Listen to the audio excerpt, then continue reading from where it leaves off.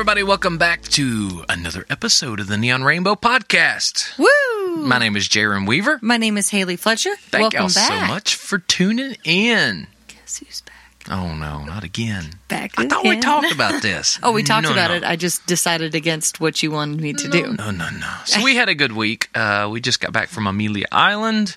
It was nice. And, it was a nice working vacation. Yeah. We didn't want it to be a working vacation. It just kind of ended up that way, I guess. We had taken this last almost entire week of January off because February, for some reason, for us gets crazy. Stupid crazy, music-wise, business-wise, and actually, when you guys are listening to this, I will be working a huge fashion event in Atlanta. Oh, aren't you bougie? Well, you know, what I didn't know you were doing that. It's like we don't have a joint bank account and you don't know already. So we just took the week off to kind of recoup and chillax a little bit. And the issue is when you enjoy what you do, it's hard to shut it off. It's hard to shut it off, and you're always in business mode. Like, we love, as picky as we are with live music, we really only go to bars that have live music in hopes of finding people that we really like to hear and enjoy. And we do. We got to see two of our favorite people on the island. If you guys haven't heard of Buck Smith, he was on American Idol. Was it the same year you were, or was it the year after? I'm not sure, honestly. It was in a year apart. And then Kevin Ski, you guys can add him on Facebook. He's fantastic. So we got to hear two of our favorite artists while we were there. Normally on the way home, we listen to a bunch of podcasts when we're in the car because we nerd out and we really thoroughly enjoy podcasts. And I wish I had the name of one of the first podcasts that we listened to. I normally geek out over the true crime stuff, but we wanted to hear some music related things this Since time. We were apparently working vacation. Exactly. But I'll have to find it and I'll link it on our Twitter or our Facebook. But it was essentially this songwriter, I think it was called Success in the Music or Songwriting Business Full Circle or something. Yeah. So it just talks about people's stories when they moved to Nashville, which there's a new girl, and we're going to be talking about her on here. Her name's Carly Pierce. I've liked her for the last few years. She's great, but is really fantastic voice. And we got to see her at the Georgia Theater when she did a show with Josh Abbott. We did, and that's part of the story, too. Oh. But it was really cool just to see the different types of things that people are doing, and they're calling her, quote-unquote, overnight success kind of a deal. And all the years and time that gets put into it when people on the other end don't realize it's, years and years and years in the making. So we figured it would be a fun little pep talk this week. We had a chill, fun episode last week, and these are, I guess this week we're just going to go through some of our favorite, not even comeback stories of just some stories that kind of lay out how long this takes, and if you stick with it, what the payoff can be. Oh my God. Some of these are bananas, and one of these for sure, there's no way, I don't think I would have kept doing it. I don't know. I mean, I want to we'll see when we get there, though. I want to say that I would, because let's get real, my skill set now is pretty niche, and I'm not paying to go to school to do something else. So, I mean, whether I liked it or not, I'd continue doing music. It's true. But you're going to hear some of these and be like, damn, son. All right. Well, let's hop on in there. All right. You want to kick it off first? I can, sure. All right.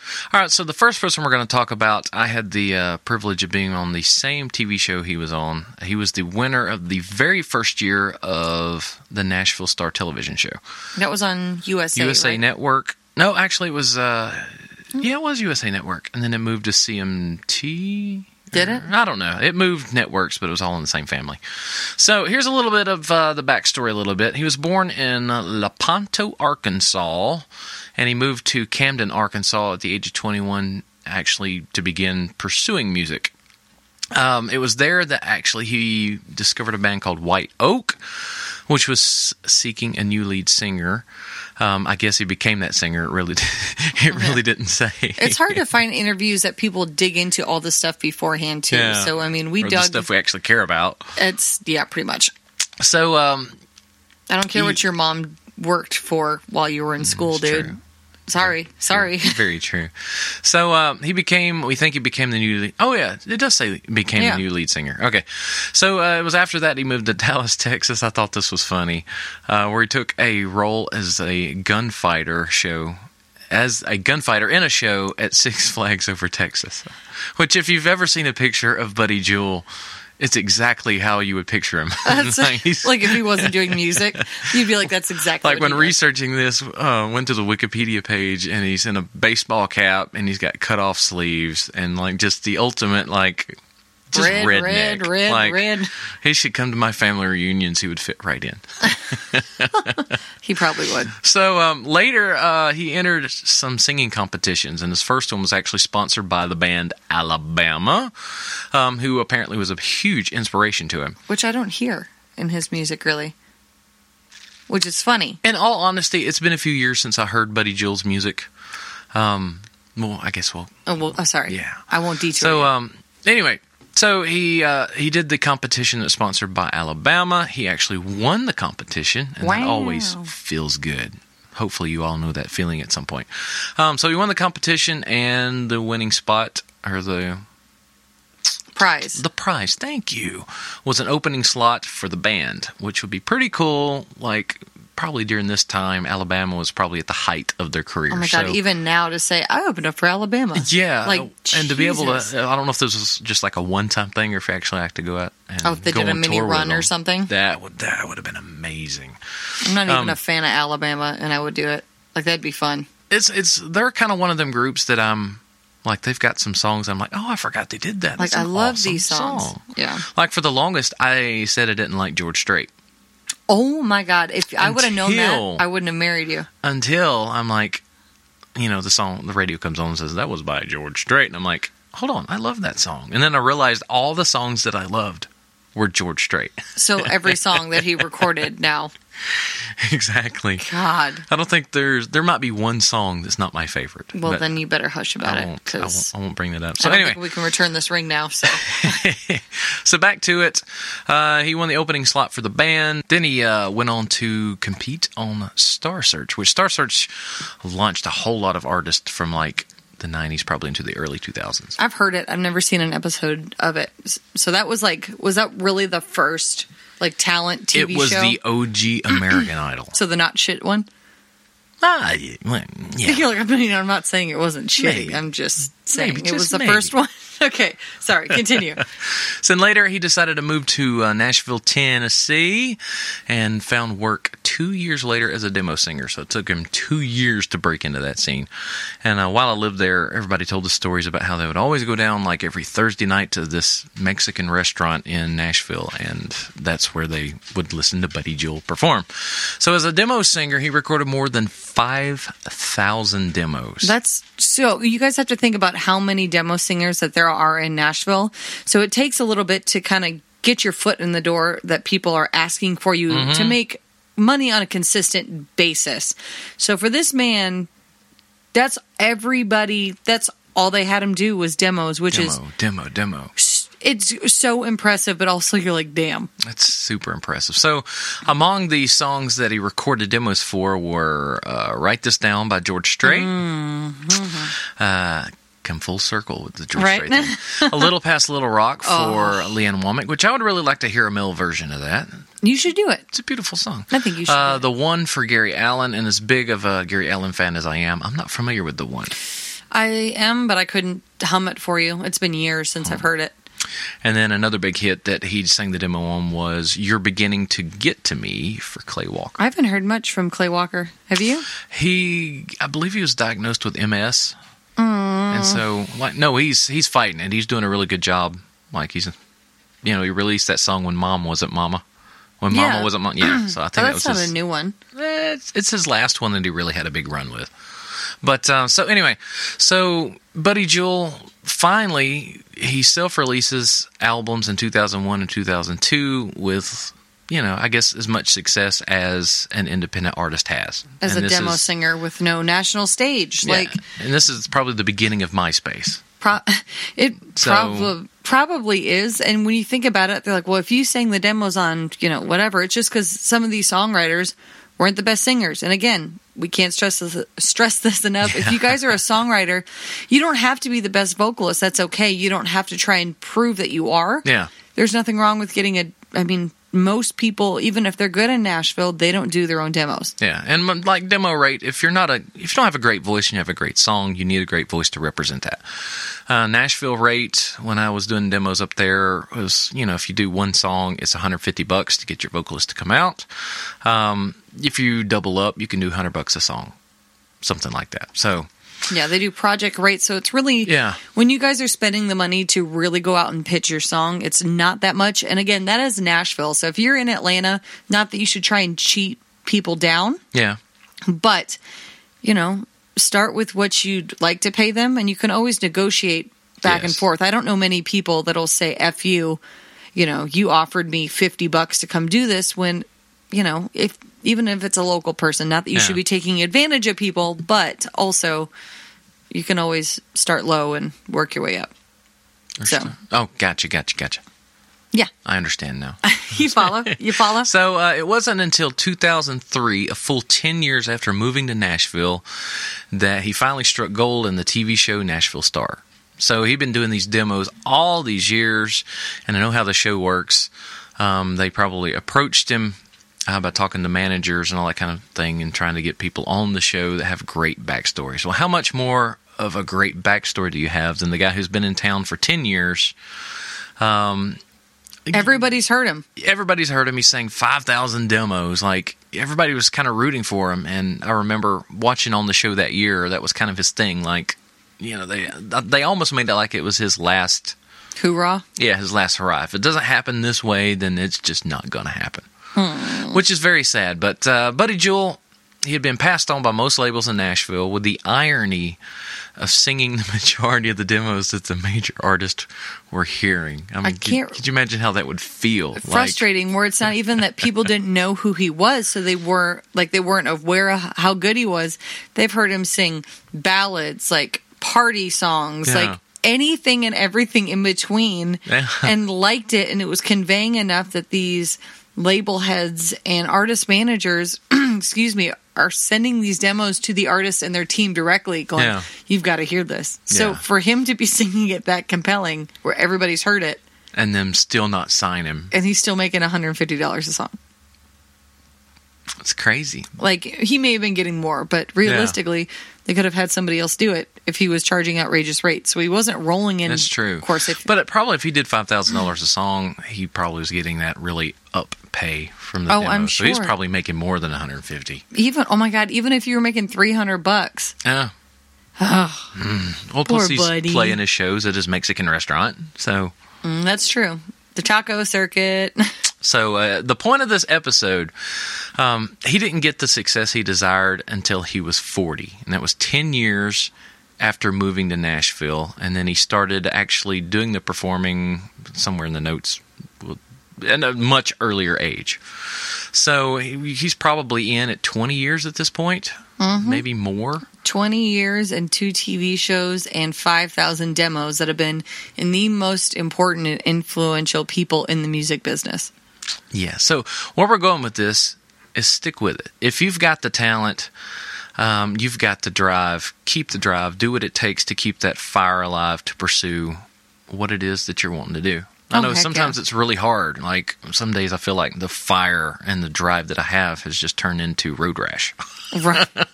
I was going to say roid rage. So who you got? All right, so I'm going to do Carly Pearce first. Okay. Because the next one I'm going to do is just bananas. All right, so starting with Carly Pearce, there's a lot of things that it was really cool. This was, again, one of the podcasts that we were listening to in the car. So there's a lot to cover in this one. I'll try and keep it like super speedy, super short. Speed reader, go speed reader. But essentially, she was singing in church and around town forever. Her family frequented a lot of bluegrass festivals because she was born and raised in northern Kentucky. Makes sense. Goes with the territory. Right. Is there anything else to do in Kentucky? Drink.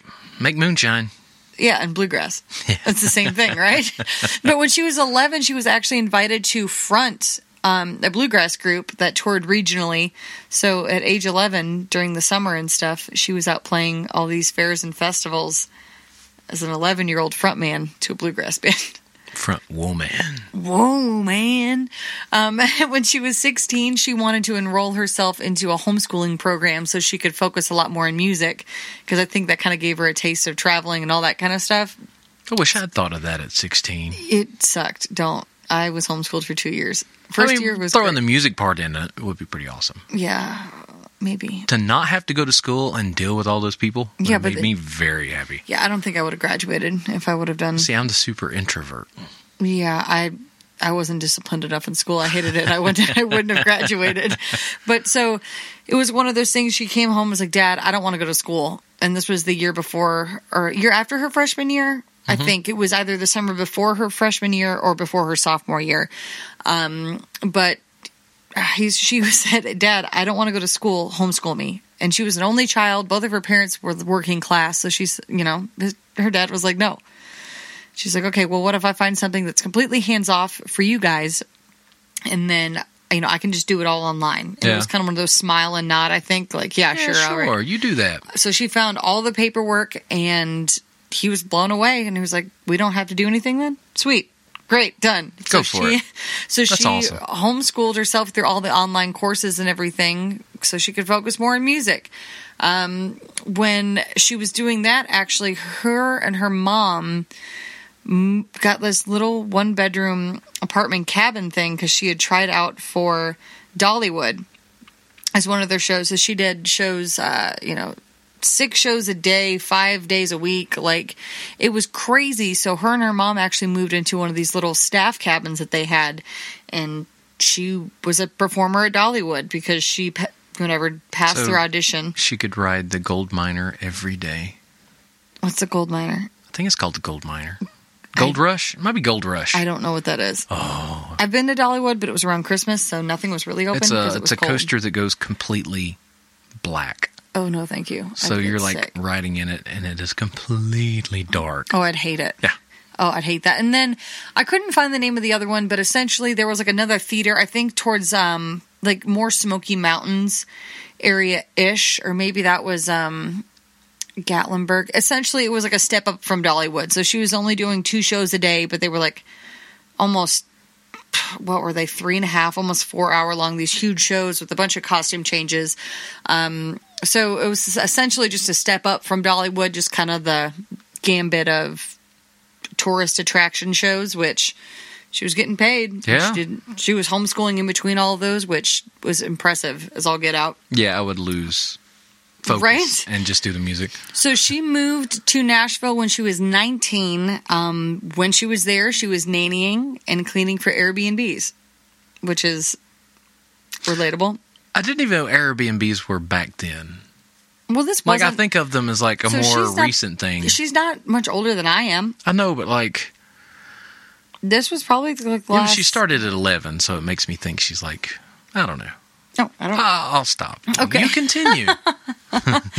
All right, so these kind of get a little bit all over the place just because her timeline literally for these few years were absolutely all over the place. So a few months after she was in Nashville, she had gotten a call to be in a music video for Lucy Hale, which apparently she had music for a little bit. She was the one in Pretty Little Liars. I don't know. So she was joking and said, hey, if you guys ever need a background singer, let me know. A few months later, they called her and were like, hey, we're doing a run. Singer. Yeah, up the West Coast. And it was like almost a month-long thing. And she quit her nannying job and was like, yeah, I'm going. And everybody, of course, was saying the whole, well, once you're a backup singer, you're always going to be a backup singer. That's all anybody's going to know you for. And she just, I guess, followed her gut and went and did it. That's what I was about to say. That just proves follow your gut. Because if anybody done any research, they would have saw that Rascal Flatts began as Christian artist Michael English's background singer. Sheryl Crow. Sheryl Crow for Michael Jackson, yes. Mm-hmm. Yeah, I would not mind being a background singer. No, I enjoy it. I have fun with it. But I guess her and Lucy Hale kicked it off and was letting her open for shows and letting her play some of her own solo stuff in addition, into Lucy's set, and kind of just took her under her wing, and her social media started to grow and actually gain traction for it, which I thought was really cool because not everybody that you'd be a background singer for would be nearly as inviting. Is that the right word? Maybe that's true. I don't know. And girls can be catty with each other, so I'm surprised that whole thing didn't happen. Right? That's kind of what I was thinking. But she was in Nashville about 8 years, and was just kicking butt. She'd gotten a publishing deal and then had lost it. She had gained some developmental deals and fell through, and just the same, I hate to say same sad story of Nashville. It seems to be a lot of the same story. But it is, though, and it's crazy. And she ended up signing a new deal with Big Machine, and she's been doing a bunch of crap ever since then. I mean, she's had 35 invitations to be on the Grand Ole Opry. She's shared stages with Martina McBride, Cole Swindell, Hunter Hayes in 2016, and is actually how I knew of... No, wait a second. Yeah, it's been about Airplay. then. Yeah, I guess 2015, 2016. So she was touring and opening up for Kelsey Ballerini's tour.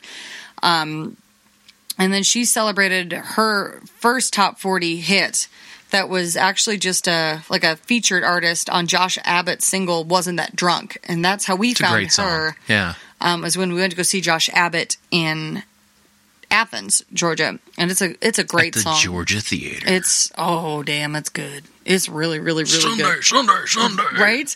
So, I'll just read this one of those. I don't know. I already read that one. Just kidding. But essentially now she's 27 and had moved about when she was 19 years old. So about, 8 years-ish in Nashville before she really just see a return. I might be jumping in front of you. Didn't she get a deal and then lost it? That's what I said. Okay. Sorry. Yeah. I didn't hear that part. Yeah. So the deal that she had lost actually was when she went to go be a background singer for... It was a developmental and publishing deal that was kind of all packaged into one, and she had lost that when she went to go become Lucy Hale's background singer. Because they said, we don't want a background singer on our roster. You could do that here. And so she pretty much gave him the bird, and she said, I felt good about it. And she did it. So this is one of my favorite quotes that I found from her online, actually, and just kind of advice to people like us that are still wanting to do it. And she said, I think success comes from being there for the long haul process and remembering it's not going to happen overnight. At my core, I know this is what I was meant to do, and I think you're wired in this way, and your family and God know you were wired this way. So you fight every step of the way, even through the moments that you're wondering, how can I do this? So it was one of those kind of... She knew that's what she was going to do, and no matter what level it was, she was going to do it. Yeah. Which I'll have to link that podcast below that went way, way more in detail, but it was probably 45 minutes long. It was a good one, though. Oh, my God. I really enjoyed it. And that was the episode that we decided, you know what? Maybe it was almost a feel-good. Like, you know what? If 2019, maybe it won't be your year either. But you know what? You got plenty of years left. We can all do it. It's obtainable. You just have got to put in the work for it. Sorry, my boot is kicking the shit out of this mic stand right now. So if you consider her career, she really, it looks like, started at the age of 11. And now at the age of 27. And that was 2018, so I think she's 28. Okay, so now 28. She's now getting songs on the radio, top 40. So I know 11. I mean, there's not much stock probably that we put in an 11-year-old, career. Yeah. But, it's still, I believe you can feel or have that same feeling at the age of 11 of wanting something. That's all I said Well, what I said was I want to be Alan Jackson when I grow up. So it wasn't necessarily a country singer. And then once I got older, I realized I couldn't be Alan Jackson. Mm-hmm. So they said I still may find a way to do it because I can do what I want. Oh. But I knew when I was little that this is what I was going to do. Yeah. And I'm doing it. Ta-da! I just always did it. I didn't really think too much about what am I going to be when I grow up? Really? Yeah, I didn't. Well, I also wanted to be a marine biologist or a crime scene analyst. That would still be fun. Dexter. Yeah, that's pretty much, yeah. I just wanted to be a CSI, and then I realized I'd have to take math. I was like, let's not do that. All right. No, that crushed my dreams in 8th grade. Our third artist we're going to be looking at is... this one. Oh, Charles Edward Bradley. This is just... he was born in 1940-something. Let's just say something. 48, 42? I think it's 48. Something like that. So, he was born in 1940s, and... in 1962, his sister took him to go see James Brown, where he was inspired and began mimicking Brown's style. So at the age of 14, this guy had one heck of a life. God, that's all I gotta say. did. So at the age of 14, he ran away, and for 2 years, he slept in subway cars. So he was homeless at the age of 14 for 2 years. Later in his life, while working as a chef, that's kind of interesting. I figured he'd go to school for that, or... Yeah, culinary school. I don't think he did, though. I think he just... I mean, you could be. Like, he always had that hard, kind of poor life, is what it sounded like. I could just be a chef in, like, I don't know, Burger King or something. Burger King. Anyway, so, where were we at? Okay, later while working as a chef, a coworker of his said, "Man, you look like James Brown," and asked if he could sing, which led him to begin performing with a band. So Bradley worked as a cook for 10 years before heading west, landing in California. There he worked odd jobs and played small shows for about 20 years until 1994 when he moved to Brooklyn to be with his aging mother, which he really didn't know. She gave him up for adoption at the age of 4 months, and his grandmother took him. Ugh. Hard life, right? So 1996 he began working as a James Brown impersonator in clubs. And it was at this time he almost died from a reaction to penicillin, and his brother was murdered. Like, look at this life. I mean, it was a great year. 96 was a good year. Given up pretty much at birth, and then being homeless, and your brother dying, or being murdered, and you almost dying in the same amount of time. It's crazy. So anyway, while he was performing the club scene, he was discovered by the co-founder of Daptone Records, and luckily in 2002 they released his first recordings. Later they would re-release the 10 of the original recordings for his national debut album called No Time for Dreaming, and that was in 2011. So I thought this was going to be a lot longer to do his. There was so much information in there. There's a Netflix documentary that South by Southwest released in 2012 that I don't remember the name to. But if you get a chance, look up, just Google it, Charles Bradley documentary. And it is amazing. The life this guy led, oh my goodness. I remember watching this thing thinking, oh dear Lord, please don't let this be my life. Like, it's like watching Crazy Heart. Yeah, like I want to reach that. I do want to reach that, but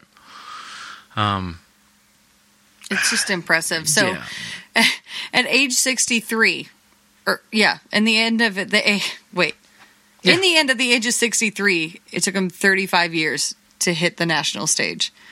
It's crazy. 63 years. But it happened. So, once again, let me nail this down. The whole purpose of this thing is to keep you motivated. It shouldn't be discouraging. No, like, this just should show you, if you've got the talent, like, even, I've heard people in Nashville. Nashville is a, 10-year town? Something like, I'm sorry. I had to have this closer, and I almost tipped it over.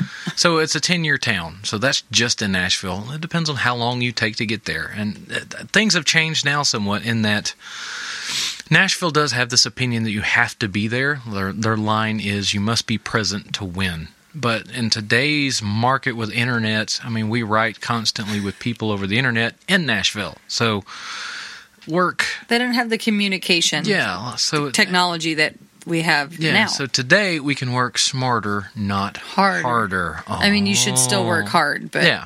But if you can work smart, do that. Do that. Yeah, do that too.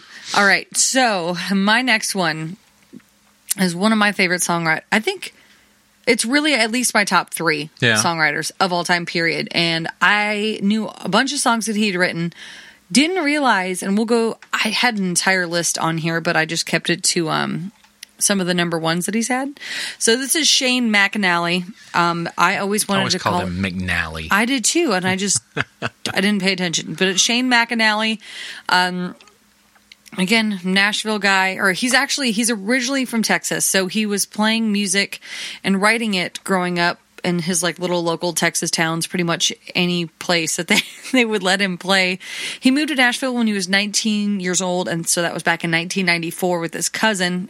Their grandma drove him, both of them. I guess his cousin didn't stay very long because he just wanted something new because he was 19 and it wasn't his little town in Texas. Makes sense.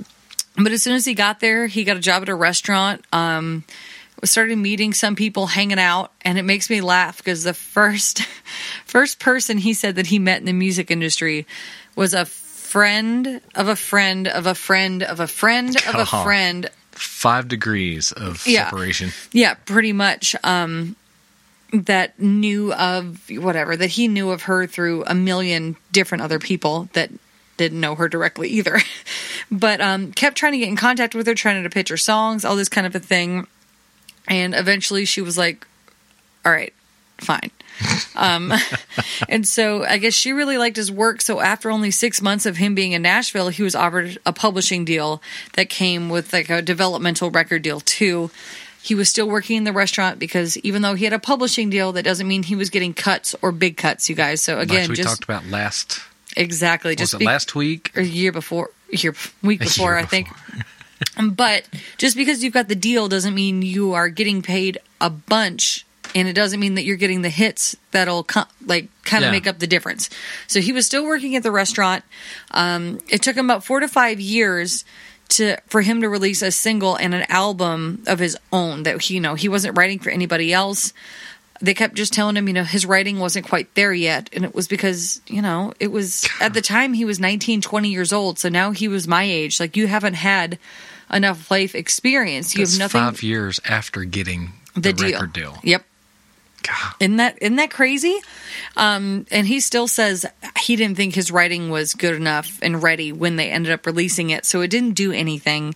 The quick deal, I guess, that he made it sound like he got a deal so fast after moving to Nashville, which is pretty unheard of unless you've been going up there, pretty regularly and then just moving, and they kind of just are like, hey, welcome. Yeah. Well, here you go. So we've been waiting for you. I've been waiting for you. But it made it sound like it kind of gave him like a false sense of knowing more than he did, being better than he was, and not even quite cocky. But just I must have been doing something right. I got one in 6 months. Yeah, he didn't come across as cocky at all. No. With the amount of success he's had. You guys will hear about it. Yeah. Oh, my God. Cocky is not something that I would say would be descriptive of him at all. No. So one of his biggest downfalls, he says, in this time of not only trying to... not even trying to, but just thinking that he knew a little bit more than other people that had been here, for 10 years because he'd got a publishing deal right out of the gate, was that he kept trying to chase the sound that's on the radio, which, if you guys remember a few episodes ago, by the time the things that you're writing that are the same as on the radio, by the time they get into those hands, it's going to be so old and so out of date and irrelevant now. So he said that was one of his biggest, oh shit, why did I do that? So that record deal that he had, so about 4 to 5 years that he had it, and that was the same one that he got right after he moved to Nashville. It fell through after 7 years. So 7 years he was signed with these people, and nothing happened. There was no traction on the singles. There was nothing on the albums. Nothing. I kind of wonder if this is kind of like what we were talking about last week as well, when...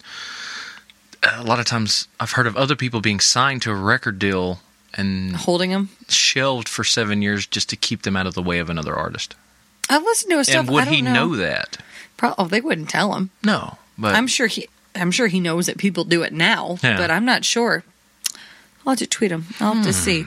But this was after 7 years of moving. Nothing worked. He'd actually got another developmental and publishing deal through RCA, but it fell through. The old Nashville way.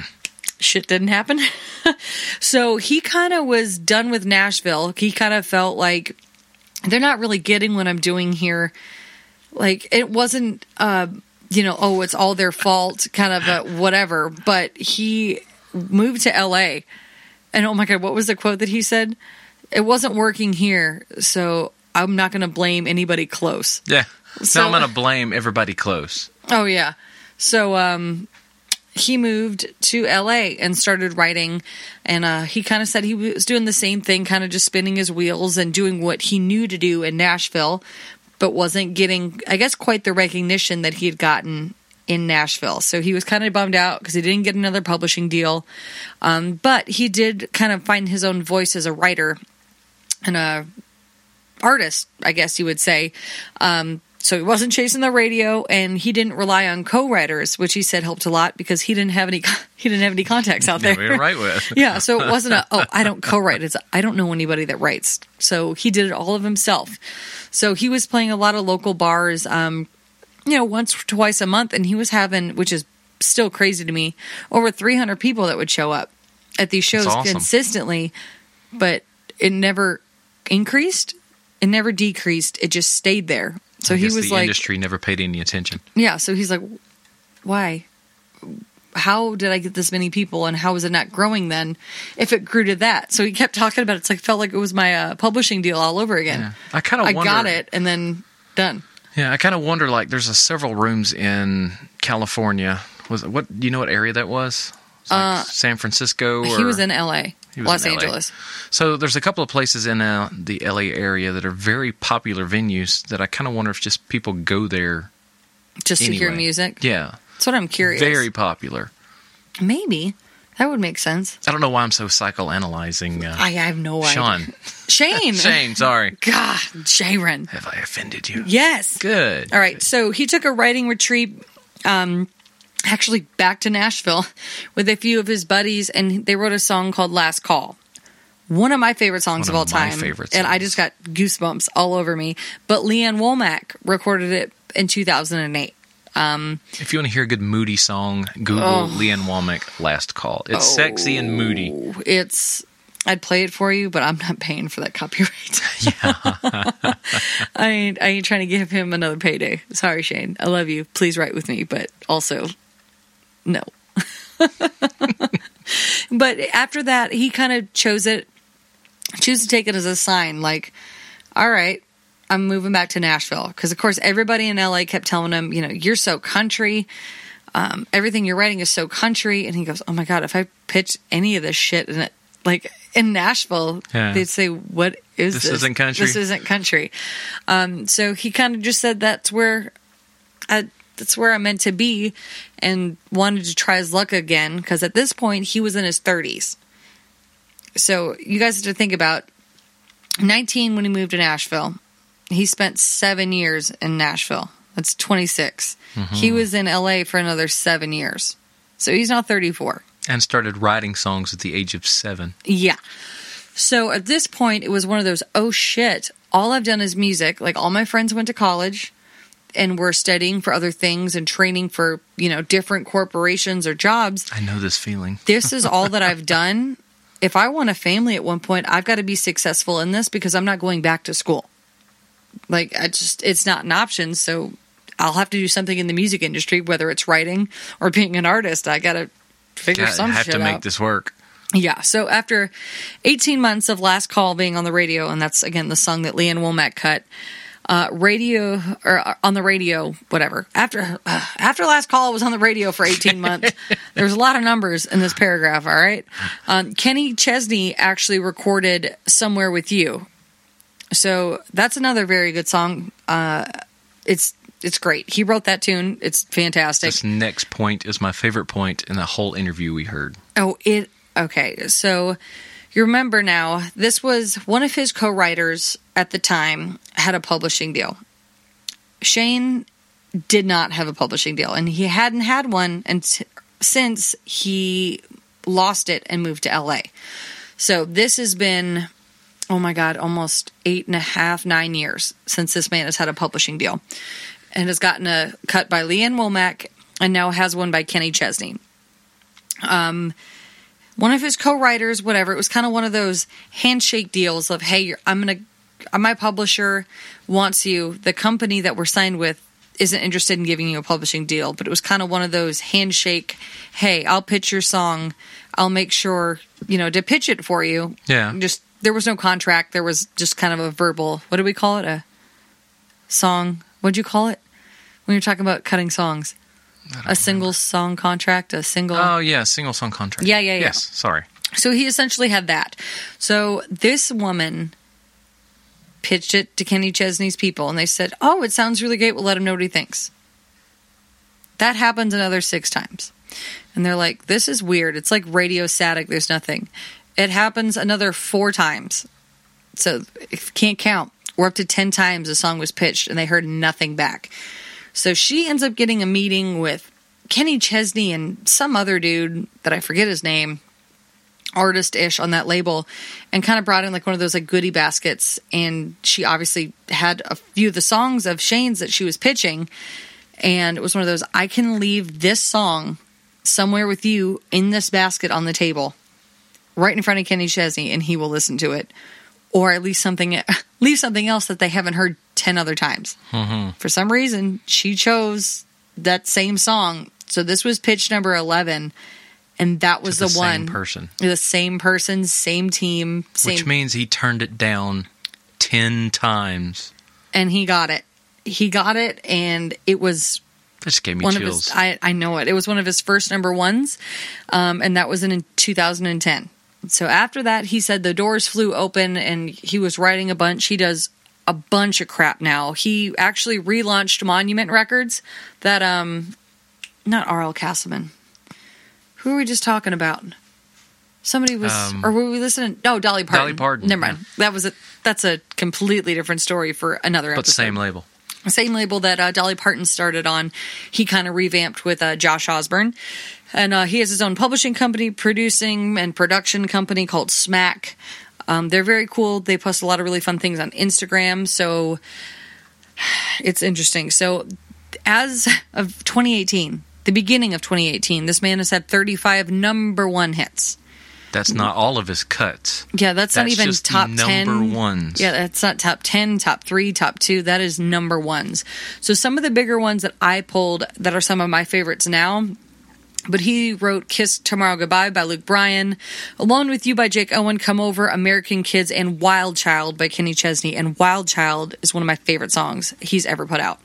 I love that song. It's a good song. Better Dig 2 and Chainsaw for the band Perry. Say You Do and Different for Girls for Dierks Bentley. And he also did Hurt Somebody that Dierks Bentley cut on one of his later CDs. John Cougar, John Deere, John 316 for Keith Urban. One of my favorite songs, Stay a Little Longer, Brothers Osborne. Yeah, so I Met a Girl, William Michael Morgan, Mama's Broken Heart, and Vice for Miranda Lambert. Drinking Problem for Midland, and he writes with Sam Hunt and Thomas Rhett apparently a good bit. So he wrote T-Shirt for Thomas Rhett and a bunch of them, but again, these are just number ones. Yeah. But for Sam Hunt, he wrote Leave the Night On, Take Your Time, and Body Like a Back Road. Unforgettable for Thomas Rhett. He's really closely associated with Casey Musgraves. So he pretty much co-wrote every single song on Same Trailer, Different Park. Pageant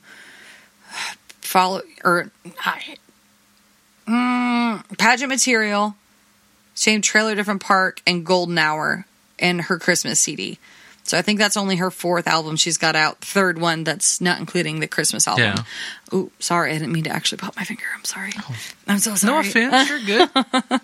But this man is a songwriting machine. So if you guys are familiar at all with Jeffrey Steele, I think he's taken the place of Jeffrey Steele. That's a mean thing to say, and I still love Jeffrey Steele. But this man... Styles change, and right now he's the style. Yeah, so this is... He said, what was it, 10? Oh, hell, when did... So 2010 is when Kenny Chesney cut Come Over. Mm-hmm. At the end of 2018... Like, I know you say, oh, that's a lot of songs. Or that's, a bunch of songs and it's 8 years. That's 35 songs in 8 years. No, it's freaking impressive. And that's just the number ones. So if you guys go to, maybe I'll have to put it on Facebook or on our website. There is a complete list of all the songs that he's written that just major artists have cut. I got tired of reading it. I made it a quarter of the way down, and it was songs that I had no idea that he'd written. I had no idea, and they were some of my favorite songs by some of my favorite people. I was shocked because of the versatility, like the complete difference between like George Strait's Take Me to Texas and Body Like a Back Road. Like you got traditional George Strait, awesome country, and then Sam Hunt. And he's written a lot for Kelly Clarkson. And like all these people where you're like, holy shit, dude. It's just, so that was the one that blew my mind. And I think one of the biggest things that you guys have to take away from this, he had a publishing deal and a developmental deal for years. Didn't do anything. After he came back, still didn't have one. His songs were being cut. You don't need one to do it. You need somebody to pitch it. And if you can't find somebody, you can figure out a way to weasel your way in and pitch them yourself. Yeah. There's always ways to do it. Because if that song had not been pitched 11 times, would all these doors have been opened? Pretty much. So that one is the one that, and I'll have to find that podcast too, because he's just a hoot and a half. And his Instagram is, oh my God, him and his husband and their twins are the cutest things you've ever seen in your life. Totally adorable. But that was, I think, one of my favorite ones that we had. Yeah. Had her heard on the way home. As we were going through researching this episode, one of the things that every single artist that we listen to, and we listen to more than this, but we figured we couldn't fit everybody in on this episode. Or we could, or you guys would be like, shut the hell up. Yeah, but every single one of these artists harped on continuously to be, what was the word? Authentic. Thank you. I couldn't think. I kept seeing an O in my head. Authentic. Yeah. So they kept harping on being authentic. Be your authentic self. At the same time, they said be unique, or at least approach it from a unique perspective. Yeah. But every single one of them, authenticity. Like people can smell and they can tell when you're being fake, and especially when it comes to art and that kind of stuff. And not only can people in the music industry that are handing out the labels or the label deals and all that stuff, not only can they sniff it out, but our audiences can. Oh, God, so I would say if you're having a hard time in everything from social media to, getting your songs cut or whatever, show really yourself. Just be yourself. Like, if you've got fear will always stop you from movement. Oh, heck yeah. But it was interesting, though, that all of these different people, and it was a few of them, I honestly can't remember their names. We listened to a few of them that weren't country-based, and I'm sorry that a lot of these kind of were. But again, these are just the ones that we knew the ins and outs of. I just get nervous talking on topics that I have no idea what I'm saying. Yeah. Or about artists you've never heard. Yeah, where I'm like, wow, this is so good. And they're like, lady, none of this. I can't fact-check any of that, okay? I don't know what Mary J. Blige has written for stuff. I love her. And I'd believe anything probably written about her that said, oh, she did this and overcame this. I'd be like, yeah, baby. I don't know. I don't know what I'm saying at this point. But this was hopefully a feel-good episode to kind of just get a fire lit under your butt. Again, stick with it. Sometimes it takes 63 years to get it. Sometimes you land a publishing deal right away and it falls through. And you're stuck for another 14, 15 years. I wanted to say Craig Morgan. Craig Morgan had a song 10 years out. He had a deal and all that stuff. They released a song to radio 10 years prior. Didn't do huge things. 10 years went by, and he finally released... Oh, my God, that's right. Almost Home. Almost Home, exactly. If you want to cry like a little bitch. Later, and then his success was... it was a huge song. His record label had to literally call the radio stations and say, we're trying to release a new single. We need you to stop playing Almost Home. And they didn't. And they wouldn't. They refused to. That was one of their most requested songs. Who else was there? R.L. Castleman had a song on... 3. Had 3 songs? One of the songs is on one of Alison Krauss's albums that she won Grammys for. And... he wrote this song. It took 10 years after he wrote the song before it met Allison, and she cut it. So, music industry is a long-term, long goals, game. What's the right word? A marathon? It's not a sprint, not where it's I a was marathon. going, but they get the point. It's not a sprint, it's a marathon. Yeah, so Endurance anyway, race. if there's anything you take away from today, it's be encouraged, stick with it, and hopefully you got some honest people around you that can speak some truth into your life and your music. So, heck yeah. You've been listening to the Neon Rainbow Podcast, the podcast dedicated to all you crazy folks that have dared to chase your musical dreams. Dreams. So remember, Work hard, stay focused. Oh, wait a second. Work hard, dream big, stay focused, and surround yourself with good people. Bye, guys.